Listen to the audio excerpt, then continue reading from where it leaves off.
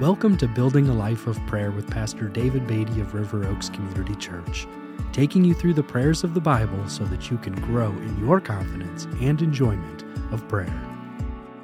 Thank you for joining me today as we talk about building lives of prayer.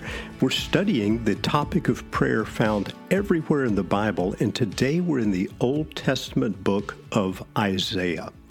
The prophet Isaiah lived and prophesied approximately 700 to 740 years BC. Isaiah is sometimes called the Messianic prophet because of his focus on the coming Messiah. He's also known as the evangelical prophet because of gospel-focused passages like Isaiah chapter 53. In Isaiah chapter 6, we read about the call of the prophet Isaiah. I'm going to read verses 1 through 8. In the year that King Uzziah died, I saw the Lord sitting upon a throne, high and lifted up, and the train of his robe filled the temple.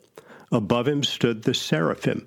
Each had 6 wings. With 2 he covered his face, and with 2 he covered his feet, and with 2 he flew. And one called to another and said, Holy, holy, holy is the Lord of hosts. The whole earth is full of his glory. And the foundations of the thresholds shook at the voice of him who called, and the house was filled with smoke.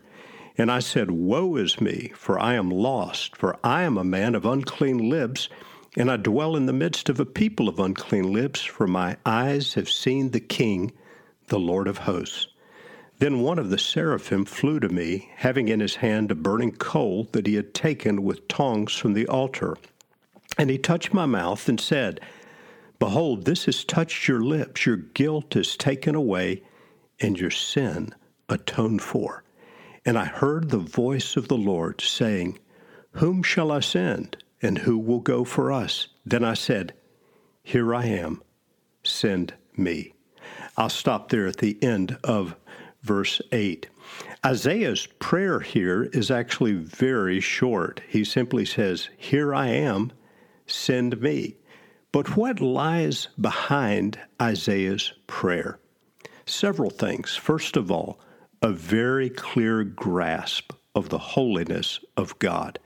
Isaiah has this remarkable experience in which he sees the Lord upon his throne, angelic beings around him crying, Holy, holy, holy is the Lord of hosts.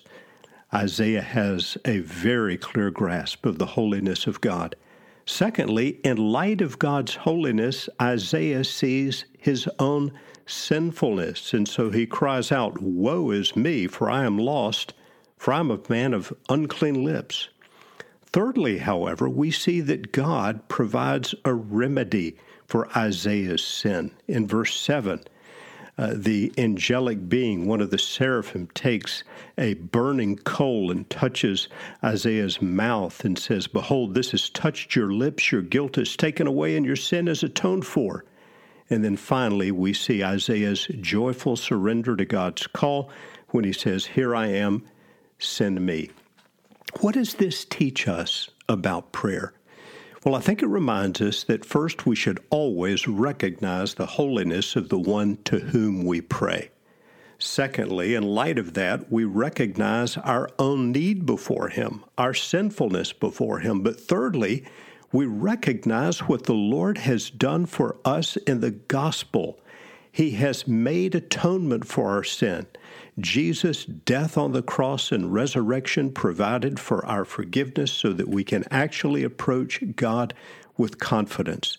And fourth, as we come to God in prayer, depending on the grace given to us in the gospel of our Lord Jesus Christ, we respond in faith, as Isaiah did, to whatever God calls us to do, so that we can pray as we seek God with confidence in his provision for us. Here I am, Lord, send me.